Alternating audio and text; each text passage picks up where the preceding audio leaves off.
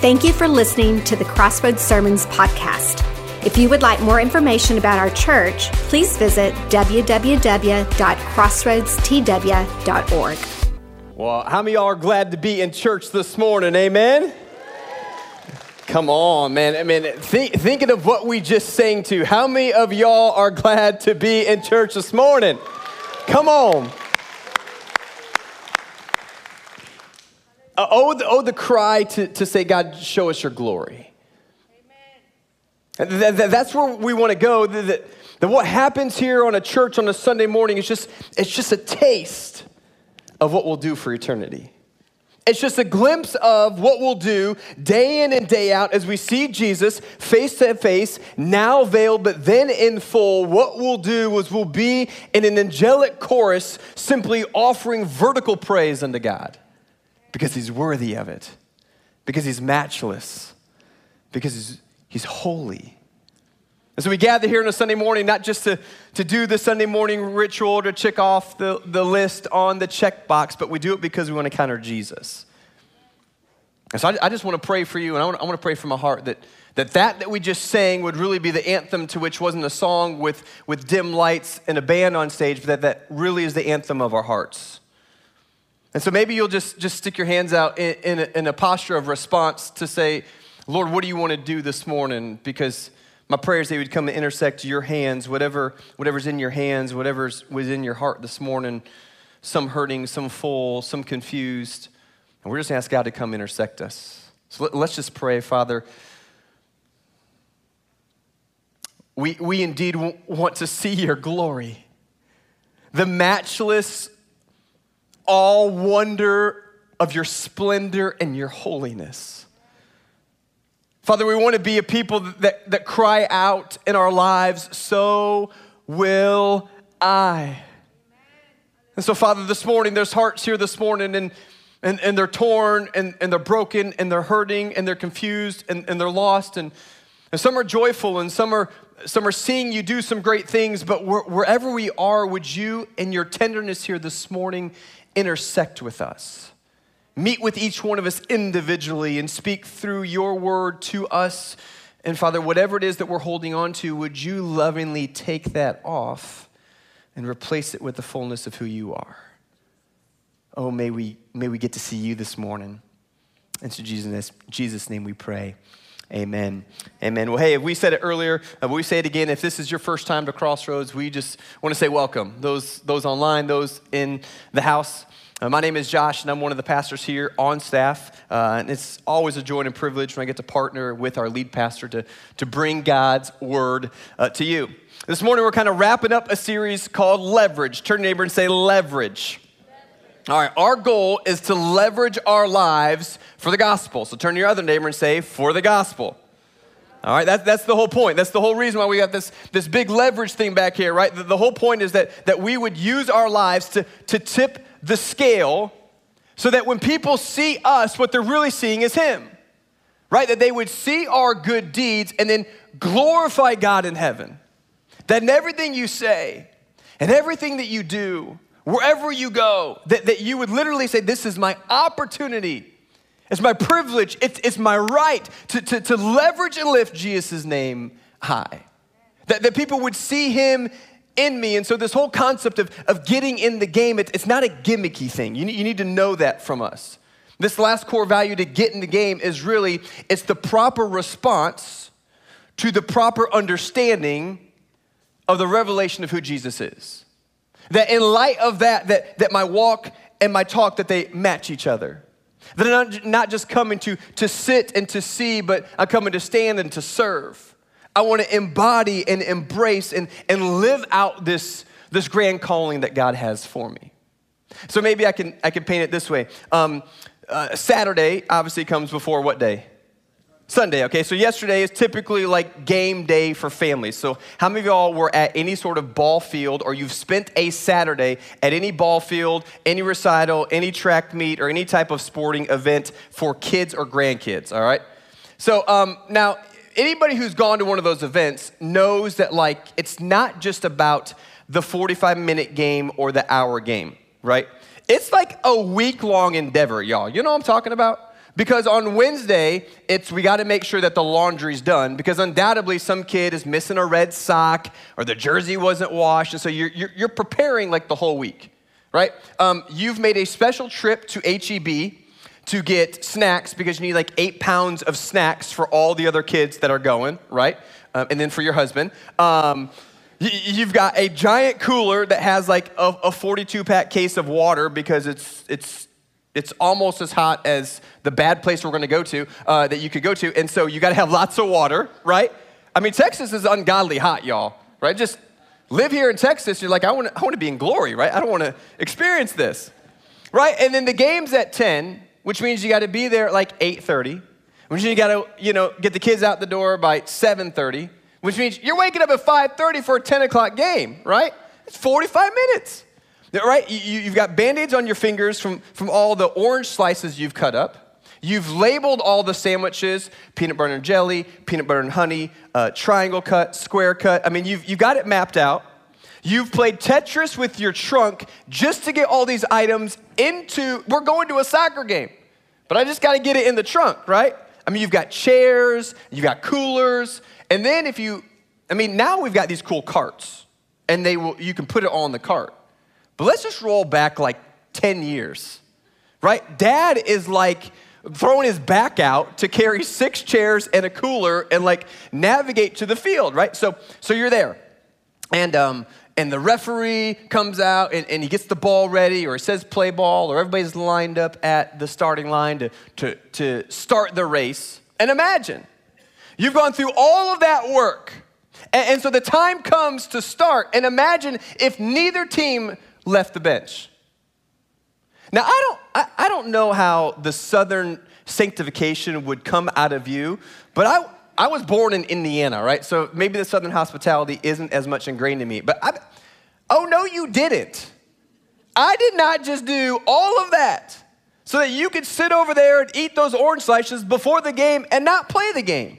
Y'all know what I'm talking about? I mean, would anybody have a little bit of holy righteous indignation at this point, right?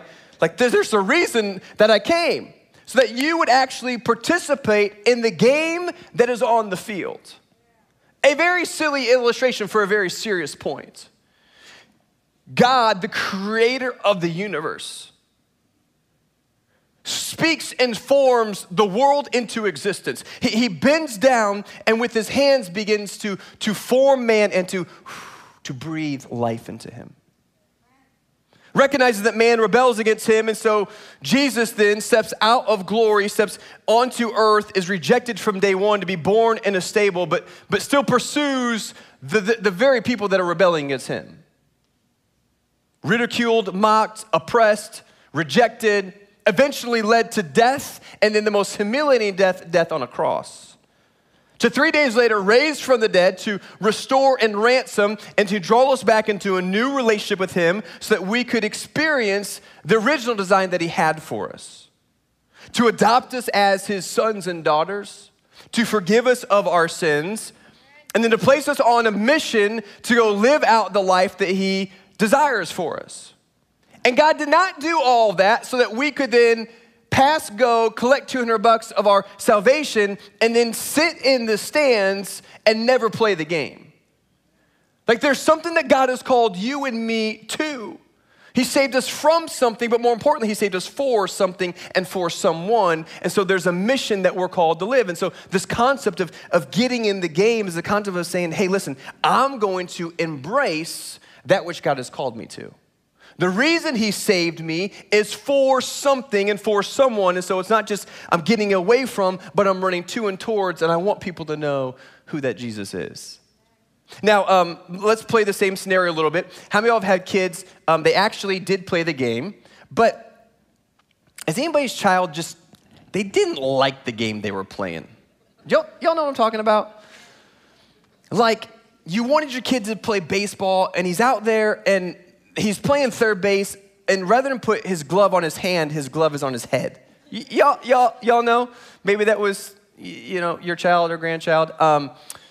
They're playing soccer, and they're really more entertained with the butterflies that are flying around them than the ball that's around, right? I mean, they're running cross country, And rather than racing people, they're just looking at the trees, just running around, and no matter what you do to motivate, every good parent would then bribe, right? But whatever you can do to get your kid to play, it doesn't seem to work. Right? So transparency. I have an older sister, and she was a traveling gymnast. And so every young kid just wants to follow the footsteps of the older siblings. So as a 7-year-old kid, I think I was like, hey, I want to do gymnastics. Okay? And so I signed up, and I saw these guys on the pommel horses and the rings, and they were flipping, and they were doing cool stuff, and they were buff, and I'm like, that looks cool, I want to do it. And so I signed up for it, and I'll never forget coming home, and the very first day, my dad said, how was it? I'm like, Dad, this is horrible. I'm like, why didn't you tell me? I got to stretch. I didn't sign up for stretching. I didn't get to go on the big trampoline. They didn't put me on the rings, and Dad, this was important. I was very frustrated as a 7-year-old kid. Dad, there's no other boys in the class. I'm the only boy in the class. And not only did my dad not warn me on the front end, he also didn't tell me, son, just wait 5 more years and you'll be glad for this. So he didn't help me on either case, right? But here's the deal. No matter what mom and dad could do, and they didn't let me quit, they said, no, you got to finish. We paid for it. You got 6 weeks. Deal with it.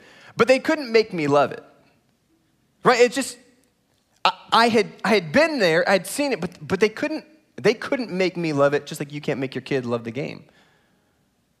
See, here's the reality about this morning. I can't make you fall in love with Jesus.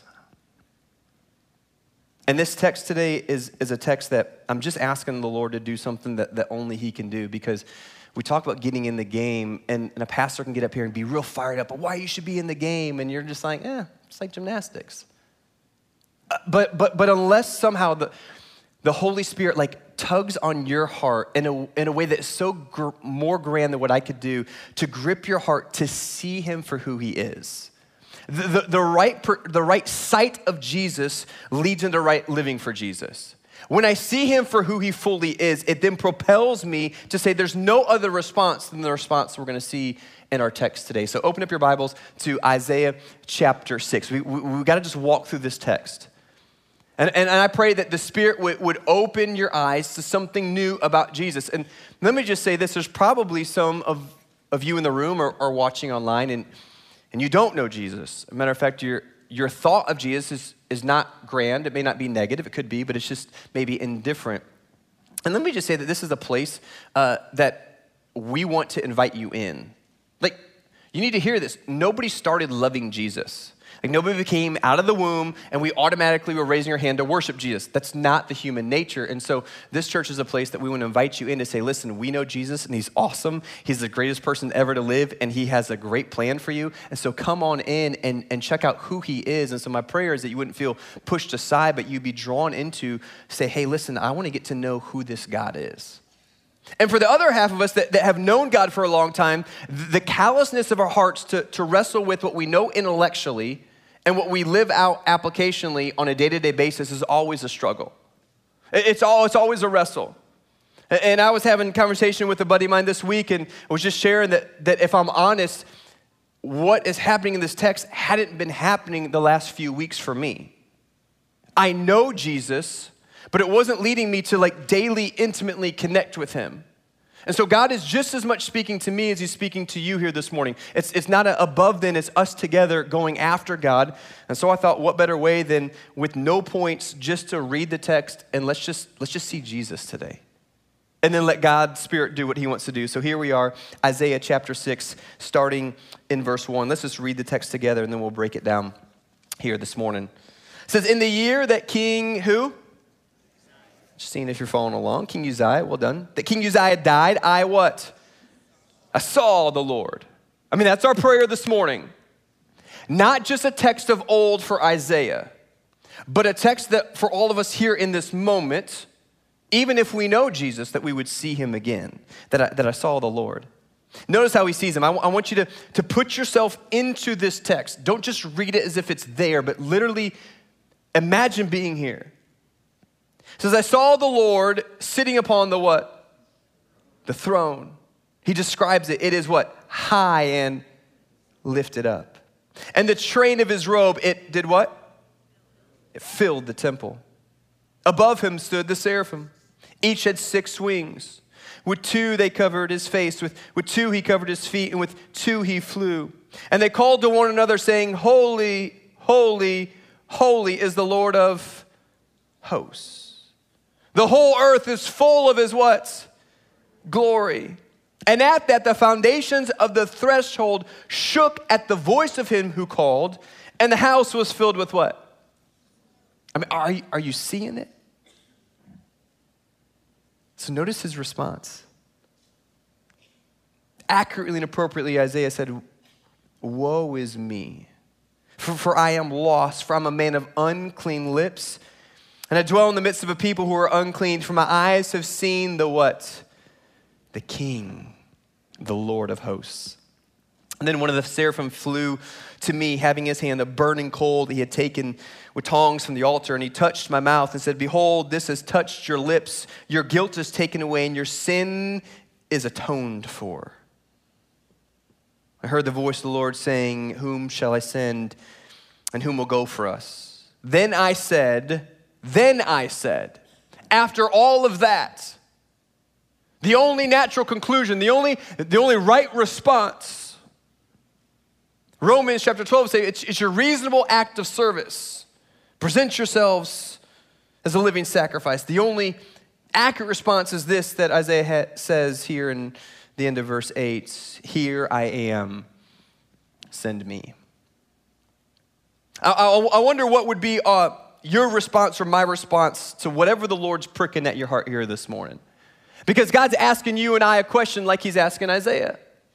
And then he wants a response just like he saw a response from Isaiah.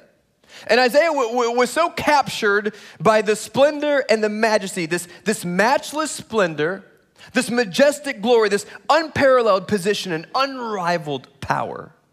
I mean, Isaiah sees Jesus as the name that is above every name. That at his name every knee would bow and every tongue would confess that Jesus Christ is Lord. Isaiah sees that he's worthy of all blessing and all glory and all honor. I mean, Isaiah, I see him, and he's sitting upon a throne, his rightful place to rule. Whether you've given him authority or not, it's his to give, not yours to grant. He's got authority. Guess we could ask ourselves, is he the one driving, or have we taken over the wheel from him? Sitting on a throne, he's the Supreme Court, the legislator, the chief executive. There is no appeal. He has all control. He's sitting there, and he's not fretting, he's not worrying.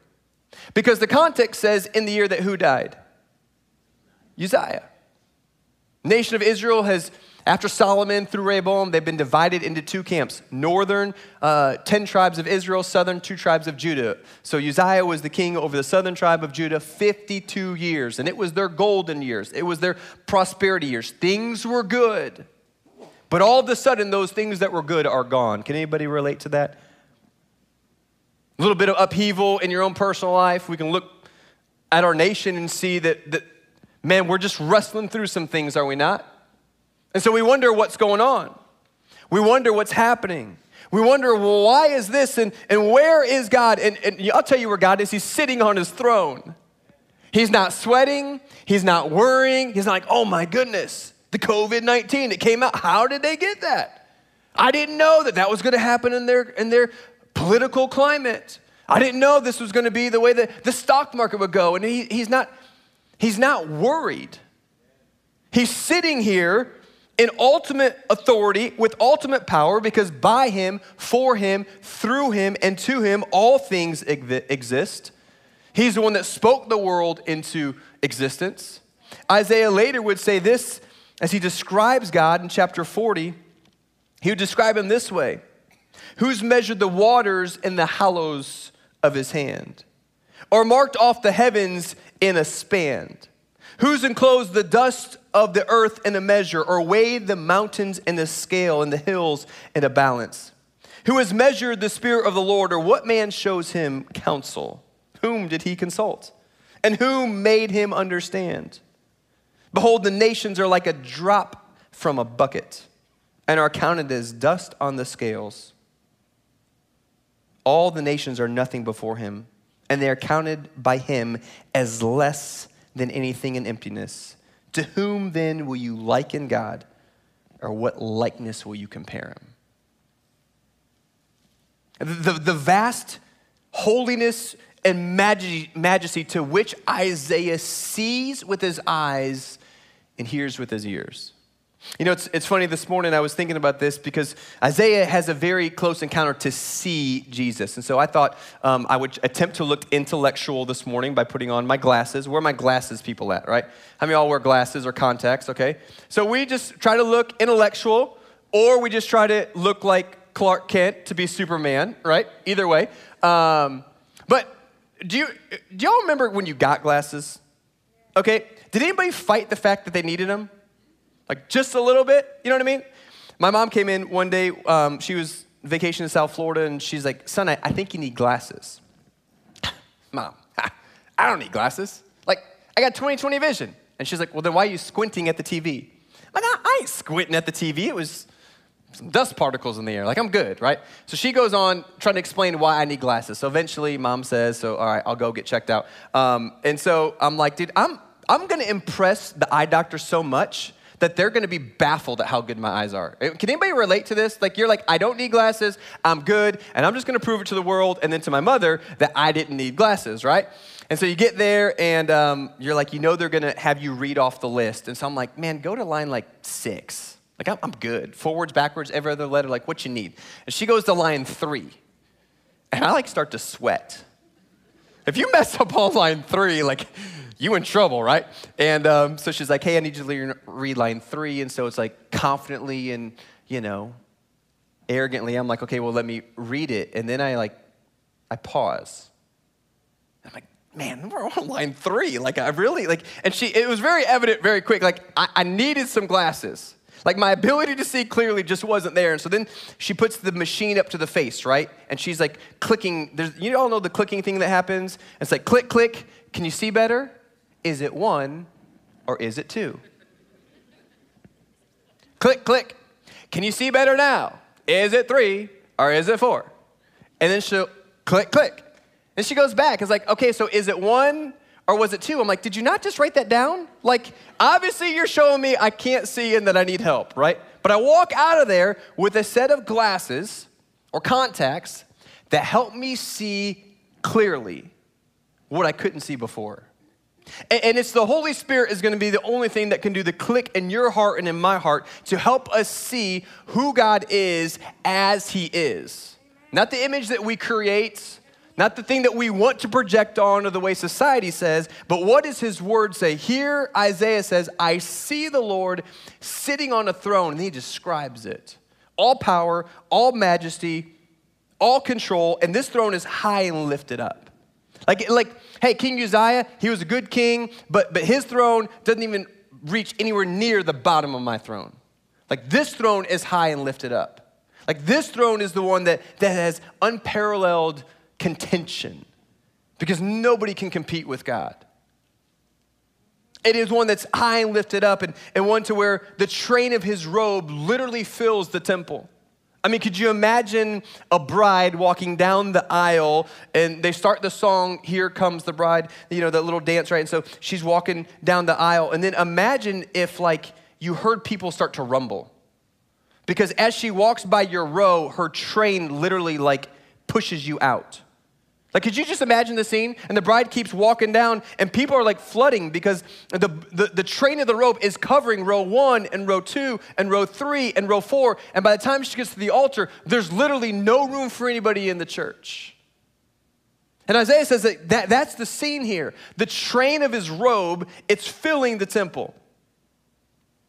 And above him stood the seraphim. The first time in Scripture, the only time in Scripture that we get this picture of these fiery ones.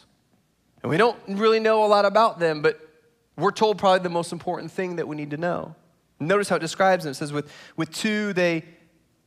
these 6 wings, 2 they covered their face. God is so holy and so majestic and so full of wonder, I can't even be in his presence. And yet with 2 they cover their feet because I can't even have him look upon me without thinking that life would be ended.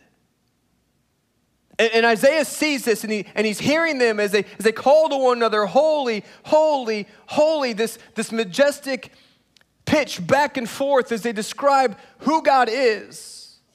He's holy, he's other than. We can describe holiness, and we try to describe it, and then we run into problems because there's no words that can accurately describe the fullness of who God is. So we fall back to that he's holy. He's separate than, he's other than like us. He's different than us.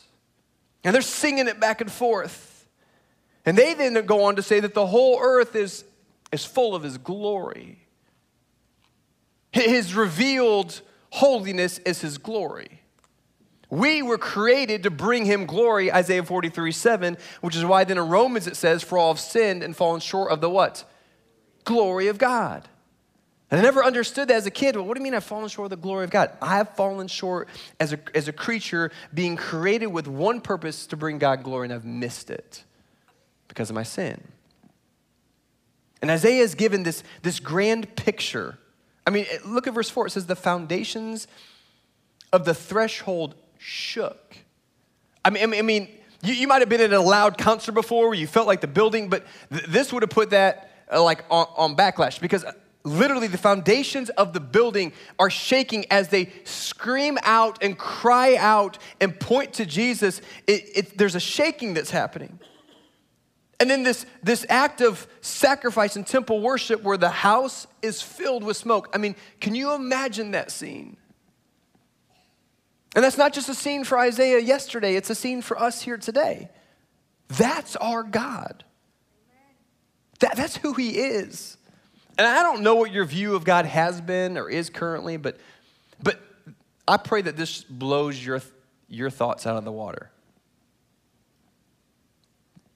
That in light of that, like the most powerful, majestic, incomparable creator of the world, the King and the Lord. And Isaiah, in verse 5, has one response, because there's only one response when you get to see Jesus for who he is. And the sole response is, woe is me. And woe is just a fill-in utterance of an expression. Like, woe is me. Like, in light of that holiness, in light of that power, in light of that majesty, like, woe is me. For I am lost, and I'm a man of unclean lips. I mean, when I see God on the throne, I see my sin in the mirror, and then I put myself in the dirt. There's no other response from a man of unclean lips, and I dwell in the midst of a people of unclean lips. Why? Because my eyes have seen the King, the Adonai, Yahweh, Jehovah, the Lord of hosts. And so notice what happens. It says, then one of the seraphim flew to me, having taken in his hand a burning coal he had taken with tongs from the altar, and he touched my mouth and said, this has touched your lips. Notice what it says then. Your guilt is what? Taken away, and your sin is atoned for. Like, can I tell you that that's the gospel? Like what Jesus did through his shed blood to literally take away your sins. That in light of a God that majestic, that holy, that other than, that the flip side is that he would even care or dare to reach out to you and to me is scandalous at its core. That he would love us in the midst of our rebellion, that he would pursue us in the midst of our running away from him, knowing that we couldn't bridge the gap to get to him, but he would come down to us, knowing that our deeds are like filthy rags, that our hearts are sinfully wicked, and yet God would step in and say, I love you so much that I sent my son Jesus to die for you, to buy you back, to ransom you back so that you could be made clean from your sin and then put back into right fellowship with me. It's the gospel. And maybe somebody here this morning just needs to hear the truth of the gospel, that God loves you, wants a relationship with you, and he died for you. And he forgives you for whatever junk you've gone through, whatever junk you're living in. And he's got something great that he's calling you to. Samuel in 1 Samuel would write this, there is none holy like the Lord, there is none beside thee. Isaiah later says, to whom will you compare me? or to whom that I should like him? Hosea says, God says in Hosea, I am God and not man. I'm the Holy One in your midst. And that Holy One wants to come intersect with you this morning to provide that cleansing and healing so that, notice the progression, as Isaiah sees God, he recognizes his own sin in the mirror, and then it leads him to this response of a calling. Because from that, God then says, look at Isaiah, in verse 8, it says, I heard a voice of the Lord saying, whom shall I send and whom will go for us? Hey, there's this voice, this one that's crying out, whom shall I send? Who's going to go for us? I wonder what the Spirit's voice is saying in your heart right now. I wonder what he's tugging you towards or asking you to or calling you for. Because Isaiah hears it. And what we can do is we can choose to hear what the Lord's saying to us, or we can reject it and push it away. But God's trying to speak nonetheless. Behold, I stand at the door and knock. He who opens the door and lets me in, to him, that's what he wants to do for you. And so he has this question, and I don't know the question that God has for your heart today, but I think he's asking us something.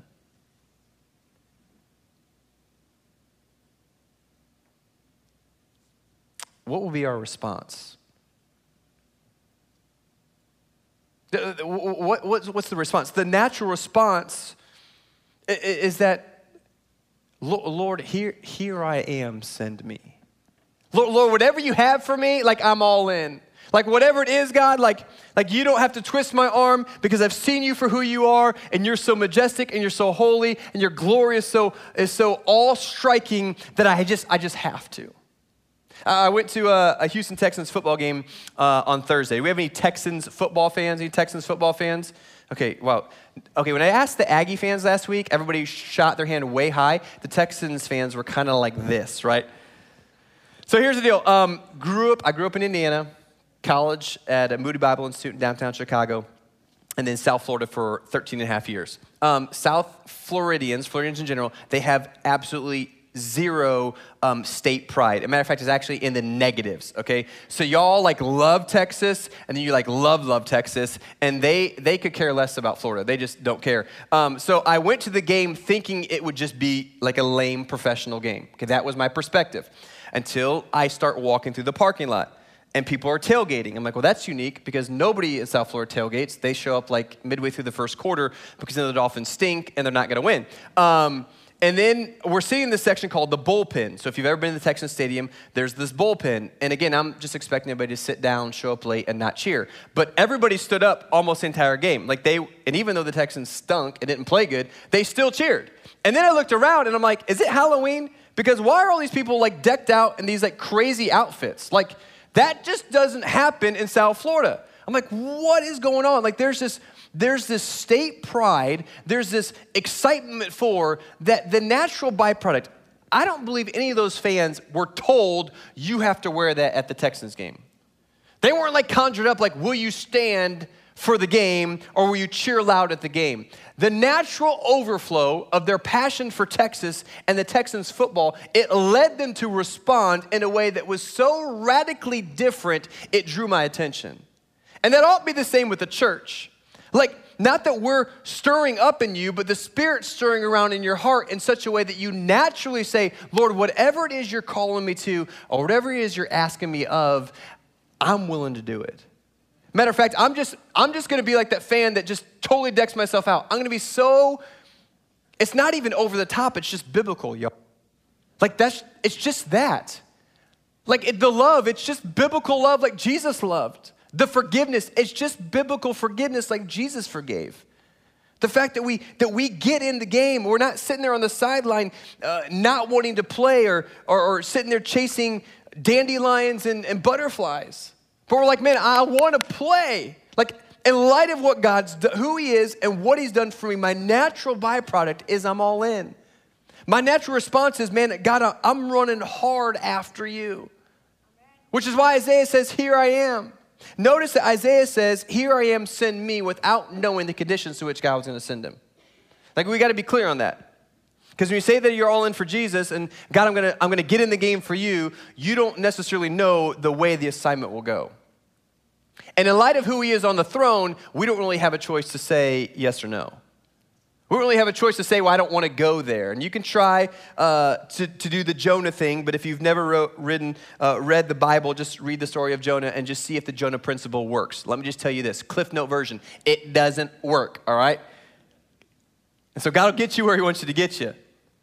And the call that Isaiah had, if you keep reading, God says, and he said, go and say to the people, keep on hearing, but do not understand.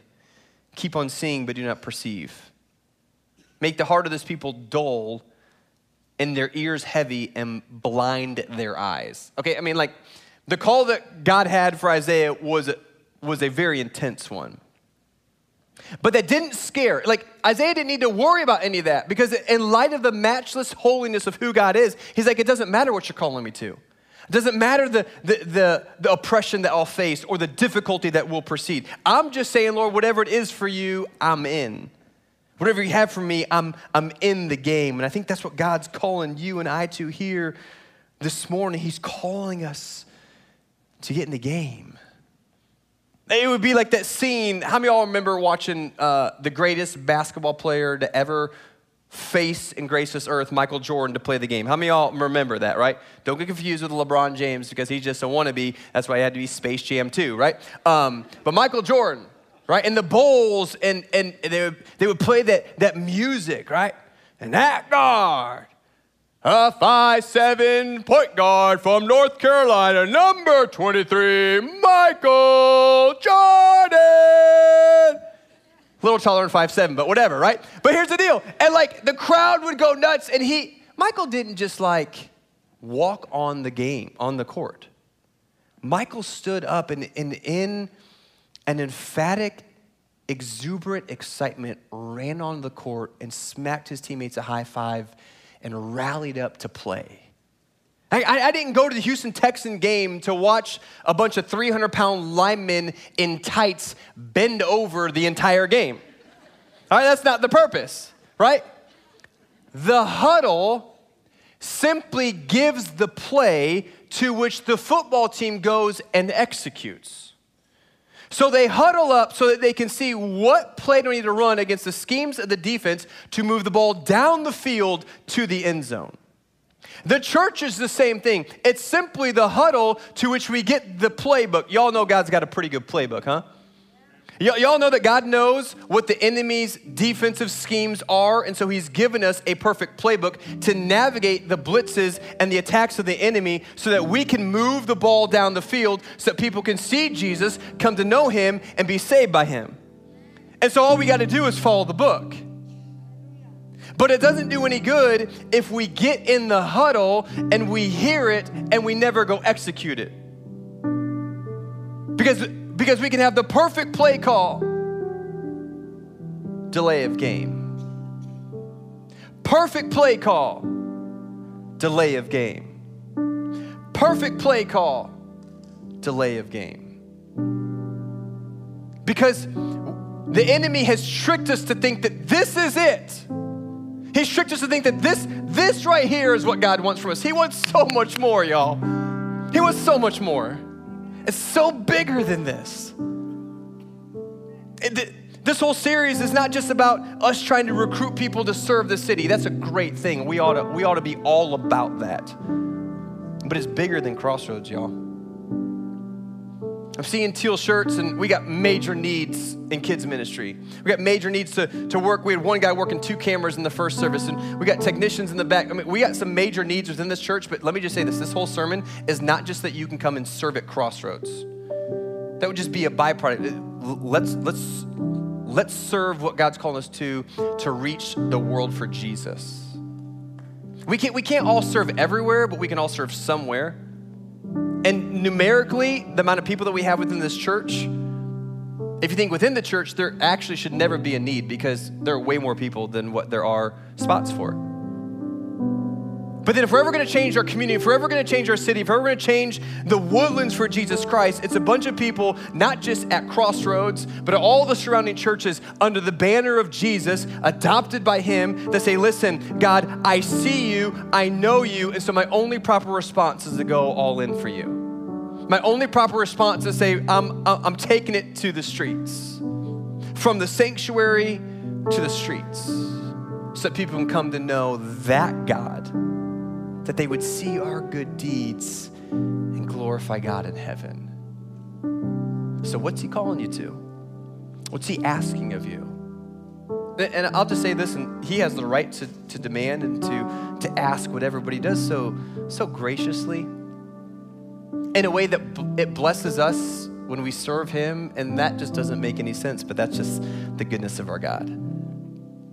Because his ways are higher than our ways, and his thoughts are higher than our thoughts. And it's a joy to serve that God. It's a joy to serve that King. It's a joy to have the opportunity and the privilege and the right to say, I get to serve him in light of my sin, in light of my brokenness, in light of who I am. God, he would choose me? That's just wicked, scandalous, but it's awesome. And so God, yeah, here I am. Send me. So Heavenly Father, my prayer for our church here this morning is that you would stir such a deep, awestruck wonder for your matchless glory and the truth of your holiness, that we would see you afresh in such a way today that it would break us, falling on our knees, understanding our sin and the weight that it carries, recognizing what you did to cleanse us from that, and then standing in a jubilant response to run out, that we get to run out of these doors and run into the city and take all that we got from the playbook today and live it out and lavish it out on the world. Then we come back next week and we do it all over again. Because Father, we want to see our neighborhoods and our schools and our teams and our city councils transformed by the great power of the gospel of Jesus Christ. We're broken, we're frail, and we're not perfect, but we want to be available. So Father, we started with our hands open saying, take what is not needed on and move it out and replace it with you. And we end the same way. Fill my heart and my cup with you. And may the world see your matchless splendor. It's in your name we pray. Amen.